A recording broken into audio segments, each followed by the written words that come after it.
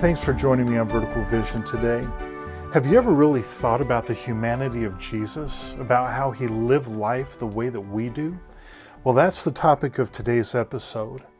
And when we look at the fact that Jesus lived the way that we live, we can get encouragement that we can go to him and find help and counsel and strength in dealing with the issues of daily life.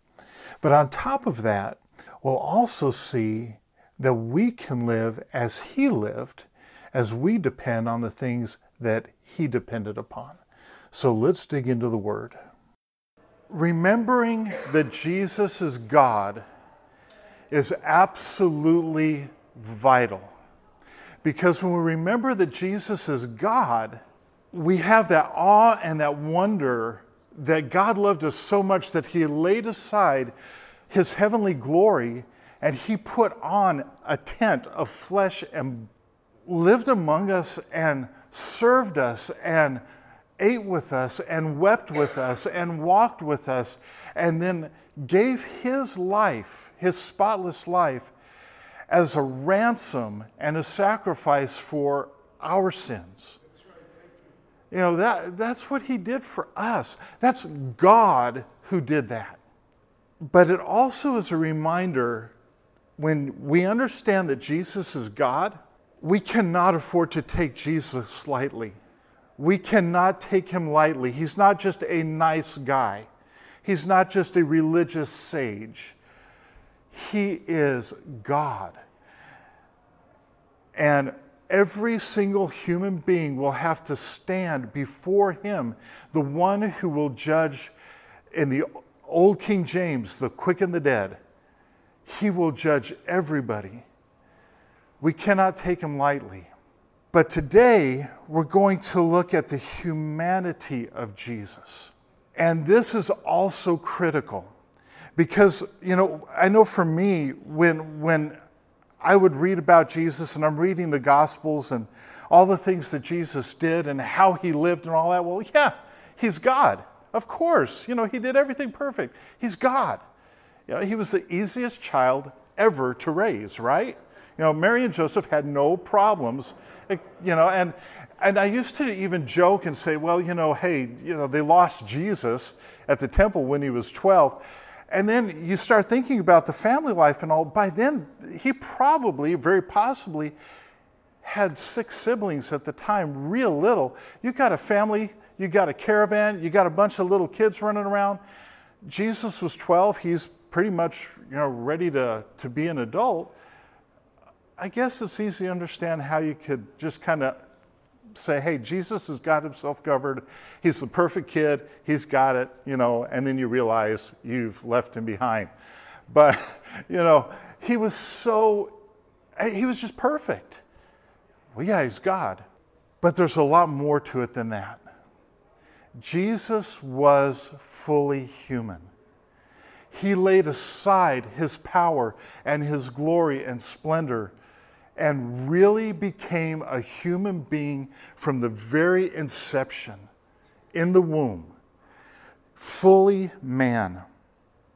So what I want to do this morning is I want to do a real quick flyover of normal life for Jesus as we know it, which we don't know a whole lot, and the Bible doesn't say a whole lot, and I really wonder if it's just because there really wasn't a whole lot.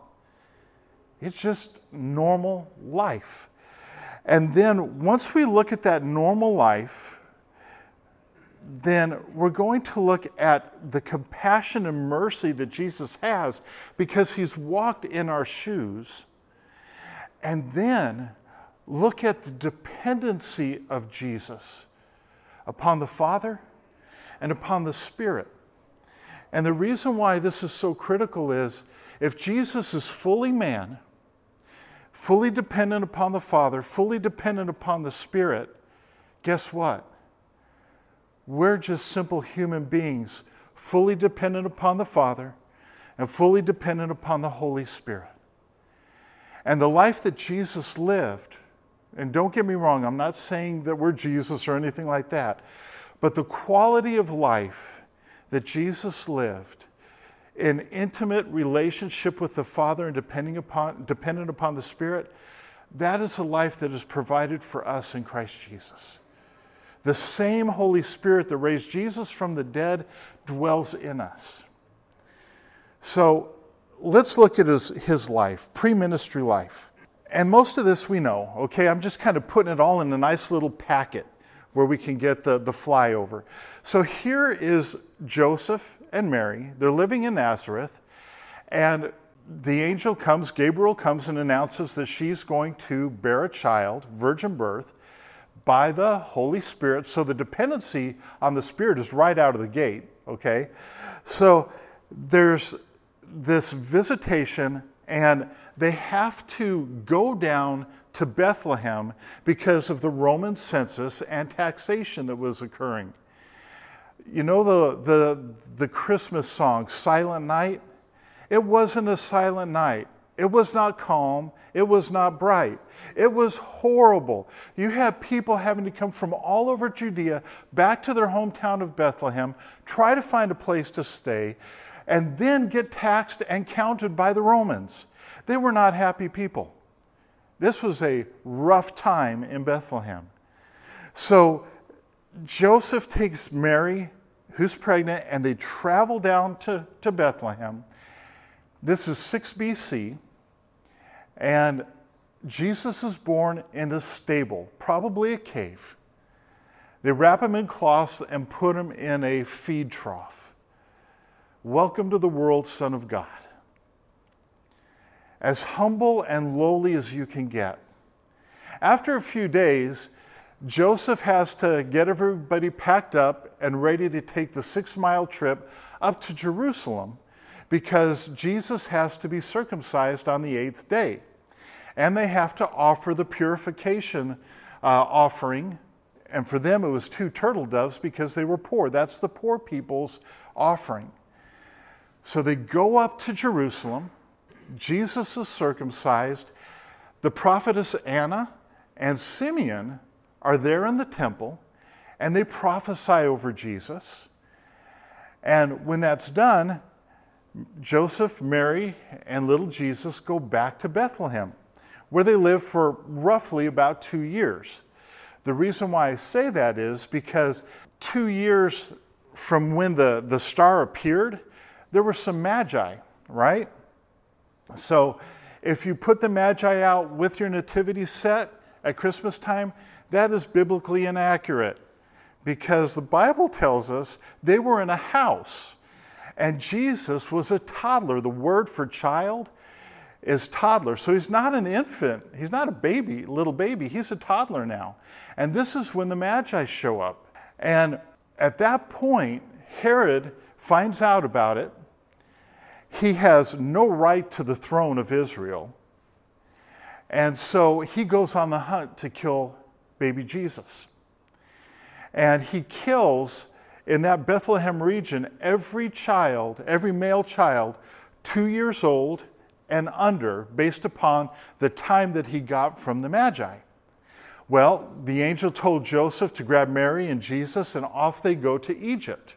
So not very normal of an early start to your life, but they run down to Egypt, and then Herod dies shortly afterwards in 4 BC. And the angel says, okay, go ahead and go back up to Israel.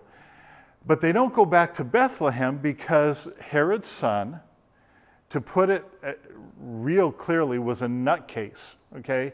He was really messed up. So they go back to Nazareth to raise Jesus and the rest of the family.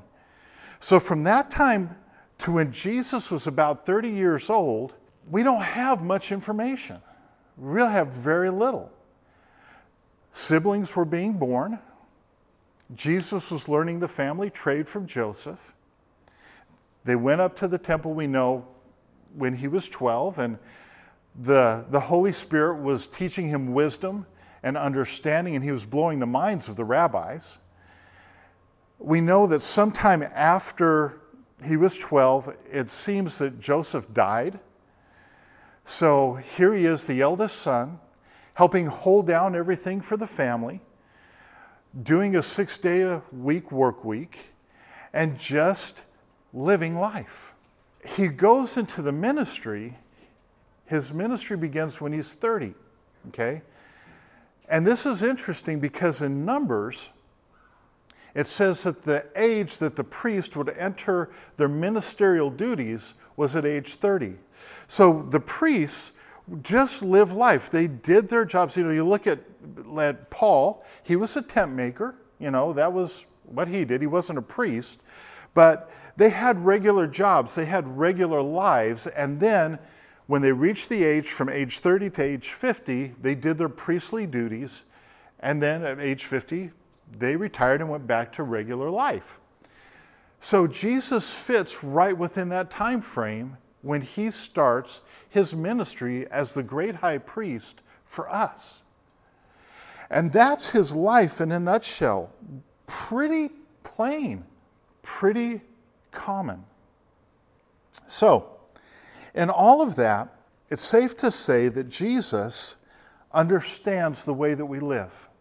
All right? So let's begin by looking at Hebrews chapter 2, verse 14.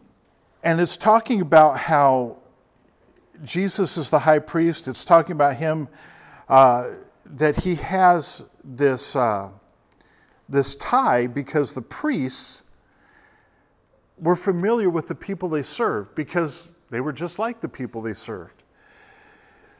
Verse 14 says, "Since therefore the children of Israel share in flesh and blood, he," that's Jesus himself, "likewise partook of the same things, that through death he might destroy the one who has the power of death, that is the devil, and deliver all those who through fear of death were subject to lifelong slavery. For surely it is not angels that he helps, but he helps the offspring of Abraham, people. Therefore he had to be made like his brothers in every respect, so that he might become a merciful and faithful high priest in the service of God, to make propitiation for the sins of the people. For because he himself has suffered when tempted, he is able to help those who are being tempted." He was made like you and me in every respect. Fully human, fully God, but fully human. Jesus experienced everything we experience. He knew family life. He knew what it was like to have siblings. He knew what it was like to be under the authority of parents. He knew what it was like to have to do chores. He knew what it was like to lose a father. He knew what it was like to be in a single-parent home. He knew what it was like to have to go to work 6 days a week to make ends meet. He knew what it was like to live life as we do. He knew what it was like to be poor. He knew what it was like to be hungry. He knew what it was like to be thirsty. He knew what it was like to be tired. A man just like us, a person just like us. He knew intense pain and suffering. He faced an agonizing death. Now for me, I lost both my parents to cancer.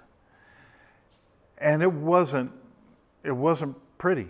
To be able to lean on the fact that when somebody you love, or if it's you yourself who are undergoing intense pain and suffering and hurt, that we can cry out to a Savior who understands physically and tangibly intense pain and suffering. And God's not just going, "Oh, it's okay. I know you're hurting and I know you're suffering so bad and you can't even barely move, but hey, just, give it a little bit more time and no sweat, you'll be with me and everything's good." He is not flippant about our pain and suffering. He's tasted it to the fullest. And he understands what it's like to hurt horribly, physically. And that amazes me that experience is something that he has walked, and so many of us have to walk or see our loved ones walk. He knew intense stress. In Mark chapter 14, verse 34, it's when Jesus is in the Garden of Gethsemane, And he's asking the disciples to pray with him. And he says, I am grievously sorrowful. I am really, really grieved deeply to the point of death. He was under intense stress.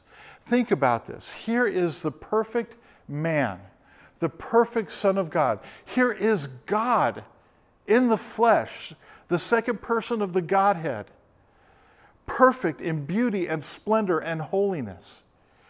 And he is going to become sin for us, that we might become the righteousness of God in him. He is going to take the full wrath of Almighty God upon himself for sin that he didn't do. He was going to suffer the worst possible conceived execution ever devised by people. He was going to suffer brutally at the hands of his creation for our fault. He was going to be in a place where for the first time the Father would turn from him and he would cry out in agony and pain, my God, why have you forsaken me?" And such was the stress and the strain that was upon him that in Luke it tells us that he sweat drops of blood, right? And that's a condition that's called hematidrosis. I looked it up, and being the internet, there was even pictures of the condition. I don't recommend looking at them. It's really like, it's sad. But it's a condition that is extremely rare. And when the stress is so overwhelming, the blood vessels in the sweat glands and around the eyes and in the eyes rupture. And you sweat blood. That's the magnitude of pressure that Jesus was under. And again, what kind of things are you dealing with? What stress is on your life? What is weighing on your shoulders? We read in the scripture where it says, "Be anxious for nothing, but with prayer and supplication, with thanksgiving, let your requests be made known to God." And it's like, yeah, but I'm really, really under a lot of pressure right now. Or when Jesus says, "Don't worry, don't stress out." Well, yeah, you're God. You know what? Jesus knew pressure. And so for us, when we are going through those stressful times in life, and we're under the weight and the burden of the things that life throws at us, we can go to Jesus, who understands firsthand deep stress, deep grief, deep heartache. And we can look to him for help. See, he's that high priest who was made just like us and has experienced everything that we experience. And in looking at this, for me, I was kind of like, Jesus, I should be taking everything always to you because you understand everything so well. When I'm having a tough time at work, when I'm having a tough time in a relationship, you know what it's like, and you have the answers, and you have the strength, and you have the help. I really need to be clicking with you all the time. And as I was studying these things and all, the thought came to my mind of what about somebody saying, well, you know what? Jesus didn't know what it was like to be married. Jesus didn't know what it was like to have kids. And as I chewed on that, I came to the conclusion, I think that's wrong. And this is why. Okay, Jesus was not, I'm not getting into the Da Vinci Code thing or anything like that, all right? So I'm not going there, all right? But Jesus was not actually married. He did not have actual children. But when you look at Scripture and how the Bible compares the relationship and intimacy that God has with Israel, it's one of a husband and wife. And throughout the Old Testament, we see Israel being an adulteress and a prostitute. You look at the book of Hosea. God had Hosea marry Gomer, who was a prostitute, to show Israel exactly how they were treating him and his heart for them. Jesus has the church as his bride, and we're all children of God if we receive Christ as our Savior. God knows what it's like to have a dysfunctional family. Look at his bride. Unfaithful, apathetic, wishy-washy, selfish. Children, oh my word, disobedient, rebellious, thinking they know everything. I think back over my life and it's like, how stupid of me to think I actually knew better than God and I would do something. And I think we've all been there. It's like, no, I think I got this, God. And you realize after you crash and burn, I really should have listened to my Father, my Heavenly Father. So I would argue that if somebody's having a really hard time in their marriage, even if there's adultery involved, I would dare say Jesus understands. I would dare say that when we are having challenges with our children and raising our children and all, Jesus understands because we're his kids. We're his bride. We're the Father's kids as well. So I think it's really safe to say, no matter what we're going through, no matter what we face, Jesus has been there. Jesus understands. And we can go running to him and saying, I really need your help because you've been through this. And you do it right. And you do it best.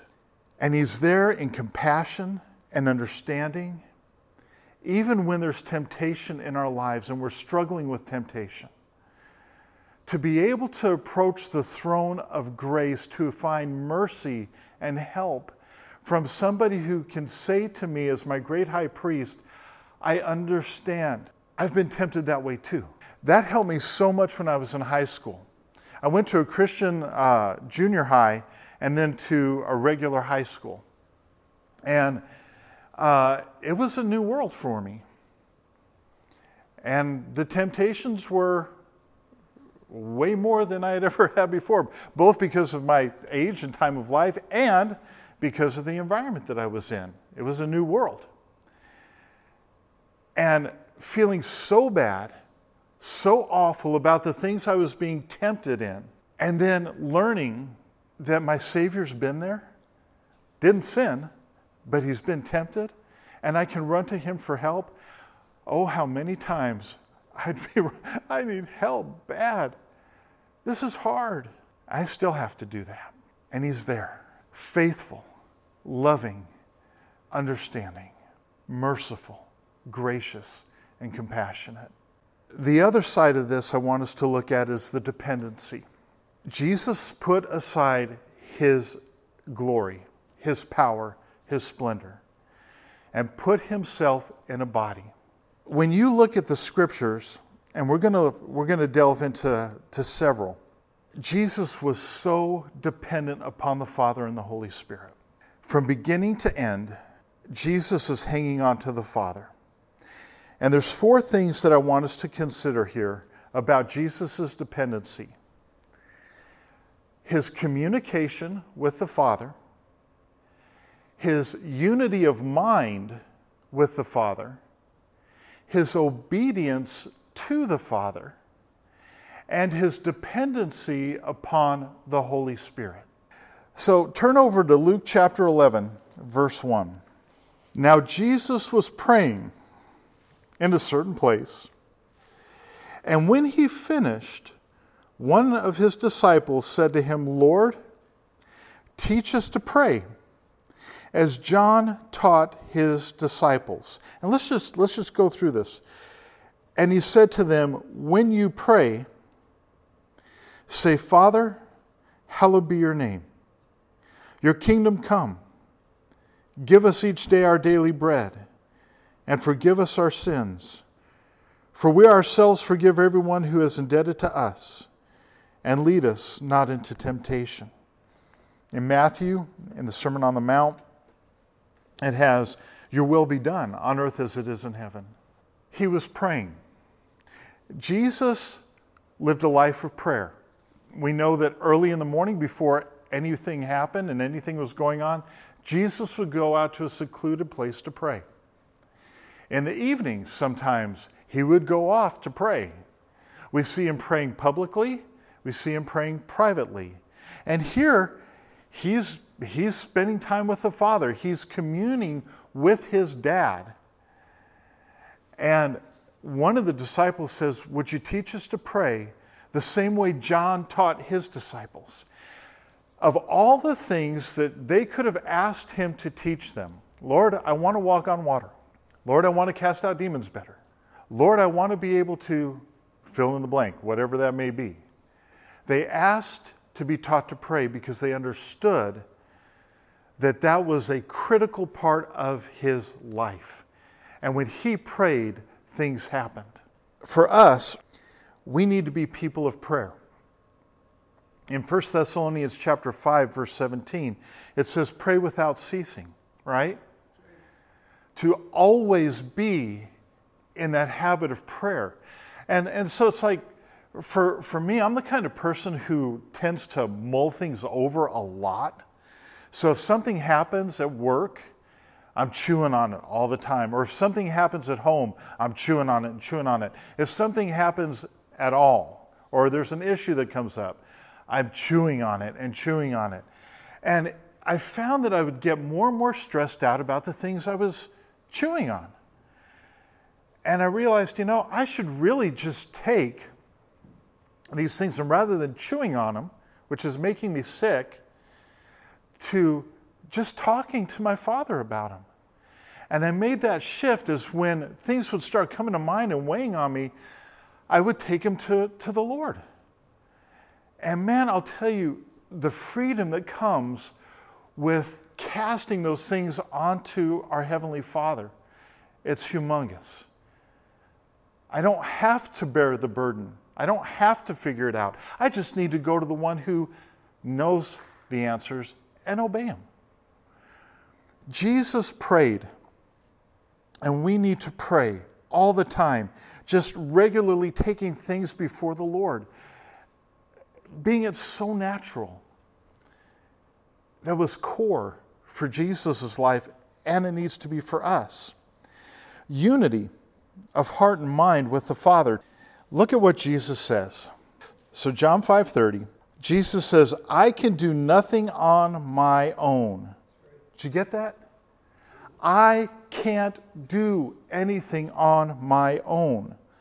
As I hear, I judge, and my judgment is just because I seek not my own will, but the will of him who sent me. Jesus was always in connection with the Father in prayer, seeking the will of the Father so that he could do what needed to be done. So often we have our own agendas, I think. I know I do, for the Lord. And it's my will kind of thing. And in the Lord's Prayer, we have where it says, thy kingdom come, thy will be done on earth as it is in heaven. And for so long I used to think, and pray, God, may your will be done on this earth, in our country, in our community. But then I had to rethink it and go, well, I'm on earth. Your will be done in my life. I should be always looking for your will in every situation and circumstance so that I can follow, not do anything of my own accord. Because every time I do, it's going to be a mess. Anytime I do something that I want to do and I disregard what the Lord says, it's always been bad. And you'd think I'd learn, but a lot of times I don't. I just kind of, it's the Holy Spirit School of Remedial Education. Okay, you didn't get that one. Let's try it again, And God is patient with us. But if we are in tune with what the Lord wants to do and we're seeking his face, in 1 John chapter 5, verse 14, it says, if we ask anything according to his will, we have the confidence He's heard us and have the things we've asked for. Now, it may not be on our time frame, but if we are seeking His will and we're praying according to that will so that we might obey that will, God is going to answer accordingly. And that's a comfort. He cares about us. And following on the heels of that is obedience. Go over to Hebrews chapter 5, verse 7. And this deals with Jesus and His obedience. And look at how this is worded.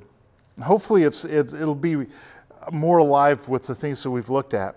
In the days of His flesh, Jesus offered up prayers and supplications with loud cries and tears to Him who was able to save Him from death. And He was heard because of His reverence. Although He was a son, He learned obedience through what He suffered. And being made perfect, He became the source of eternal salvation to all who obey Him, being designated by God a high priest after the order of Melchizedek. Jesus cried out to the Father, praying that the cup would pass from Him, right? He's sweating blood. He is grieved. And it says here, He was heard because of His reverence. He was heard because of His reverence. But did the Father take the cup away? No. And Jesus was, not my will, but yours be done. Jesus had to learn obedience. If you're God, who do you obey? No one. But as a man, He learned obedience through, in this particular instance, the most horrible, terrifying, difficult time of His life. And He obeyed. He trusted the Father. He yielded to the Father's will. And the thing is, Jesus knew what was going to happen, right? Jesus had been telling the disciples, hey, I'm going to be killed. They're going to crucify me. And then 3 days later, I'm going to rise from the dead. But was Jesus going, hey, it's no big deal. Piece of cake. We got this covered. Don't worry about it. No. He was a man. And He knew what was in front of Him. And He obeyed. For us, obedience is critical. Obedience is worship. The Bible says to obey is better than sacrifice. It would be better to obey the Lord than to disobey and then have to have a sacrifice, to seek forgiveness and repentance. No, it's best to obey because His way is always right. And lastly, dependency upon the Holy Spirit.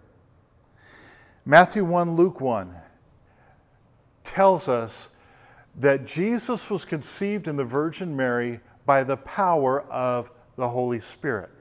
Okay? So, the Holy Spirit was there at the beginning. Look at Isaiah chapter 11, verse 2.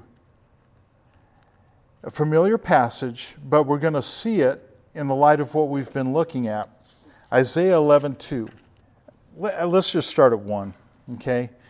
There shall come forth a shoot from the stump of Jesse, okay, a descendant of David. And a branch from his roots shall bear fruit. And the Spirit of the Lord shall rest upon him, the Spirit of wisdom and understanding, the Spirit of counsel and might, the Spirit of knowledge and the fear of the Lord. And his delight shall be in the fear of the Lord. He shall not judge by what he sees, or decide disputes by what he hears. The Spirit of wisdom, the Spirit of understanding. When Jesus was at the temple at age 12, they were amazed at His understanding and wisdom in the Scriptures. And afterwards, in Luke chapter 2, verse 52, it says, when He went back home with Mary and Joseph, and Jesus increased in wisdom and stature and in favor with God and man. So He was conceived by the power of the Holy Spirit. As He was growing up, the Holy Spirit was teaching and guiding and educating him in the things of God. He was right there with Jesus. When Jesus was baptized, the Holy Spirit descended upon him, right? And anointed him for the ministry. But a lot more was going on. Look at Luke chapter 4, verse 1. So Jesus has just been baptized. The Father says, "This is my beloved Son, in whom I am well pleased." And the Holy Spirit leads him. He's just been baptized, chapter 4, verse 1 of Luke, and Jesus, full of the Holy Spirit, returned from the Jordan and was led by the Spirit in the wilderness for 40 days, being tempted by the devil. And he ate nothing during those days. This is my beloved Son, in whom I am well pleased. Now it's time for 40 days of temptation in the wilderness. The Holy Spirit was upon him. He was full of the Holy Spirit. He was led by the Holy Spirit. He was tempted and went through that whole scenario with Satan. In Acts chapter 10, verse 37 through 38, it says, "You yourselves know what happened throughout all Judea, beginning from Galilee after the baptism that John proclaimed, how God anointed Jesus of Nazareth with the Holy Spirit and with power. He went about doing good and healing all who were oppressed by the devil, for God was with him." So he's anointed at his baptism. He is filled with the Spirit. He is led by the Spirit. And he is empowered by the Spirit to do the work of the Father. And then ultimately, at the back end of everything, we're told that the Holy Spirit raised Jesus from the dead. But the Bible also tells us that Jesus raised himself from the dead. But it also tells us that the Father raised him from the dead. Okay, so the Trinity all had a hand in Jesus coming back from the dead. But the Holy Spirit was there at his conception. He was there at the resurrection. And everything in between. This is why this is so critical. 1 Corinthians chapter 3, verse 16 says, "We are God's temple, and the Holy Spirit of the living God indwells you and I as believers." The same Holy Spirit, okay, that was working in Jesus' life works in us. He was a man. We are human beings, men and women. We are weak. He is strong. Philippians chapter 2, verse 13, God works in us both to will and to do according to his good pleasure. The Lord helps us. We need to seek his will. We need to obey that will. And the Holy Spirit works in us to will and to do according to his good pleasure. There are times where I don't want to do God's will. Just being honest. I don't. Maybe I feel like I've been wronged and I deserve justice, not to have to be forgiving and turn the other cheek or something like that. There's times I don't want to obey. I don't have the will, and I definitely don't have the power to do. But the Holy Spirit can help us if we're willing. Galatians 5:22, we know the fruit of the Spirit, right? We don't generate the fruit. We bear the fruit. The Holy Spirit generates the fruit. And we need to cultivate that through prayer, obedience, seeking his will, and letting the Holy Spirit change us and mold us and prune us and do his work to where we will actually bear good fruit. He's doing it. 1 Corinthians chapter 12, the gifts of the Holy Spirit. They're not the same as the fruit. Each one of us is given at least a gift for the good of the body. He chooses the gift. He empowers the gift and gives us opportunities to use it. It's all of him, not of us. We're just vessels. We're just tools in the hand of the Master. And he works through us if we yield and we obey and we're willing. In Mark chapter 7, verse 37, when Jesus was teaching and he was healing people and all these magnificent things were going on, the people said of Jesus in this verse, he does all things well. Why did Jesus do all things well? Because he's God? No. He did all things well because he was dependent upon the Father in prayer. He sought the will of the Father, obeyed the will of the Father, and was dependent upon the Holy Spirit of God. Guess what? We can do all things well. Now, I'm not saying we're Jesus. I'm not saying we're perfect, because he was perfect. We're not perfect. We're fallen. Okay, that's just the reality. But, the Holy Spirit has been given to us by Jesus Christ to help us walk and live the life that Jesus modeled for us. He put himself in our shoes so that we could walk in our shoes the same way he did. And to me, that is so liberating, so freeing. And I pray that from this point on, you're able to look at the things in your life and the things you're struggling with or dealing with or trying to get your mind wrapped around and go, I know somebody who's been through this, and I'm going to hold to him, and he'll get me through.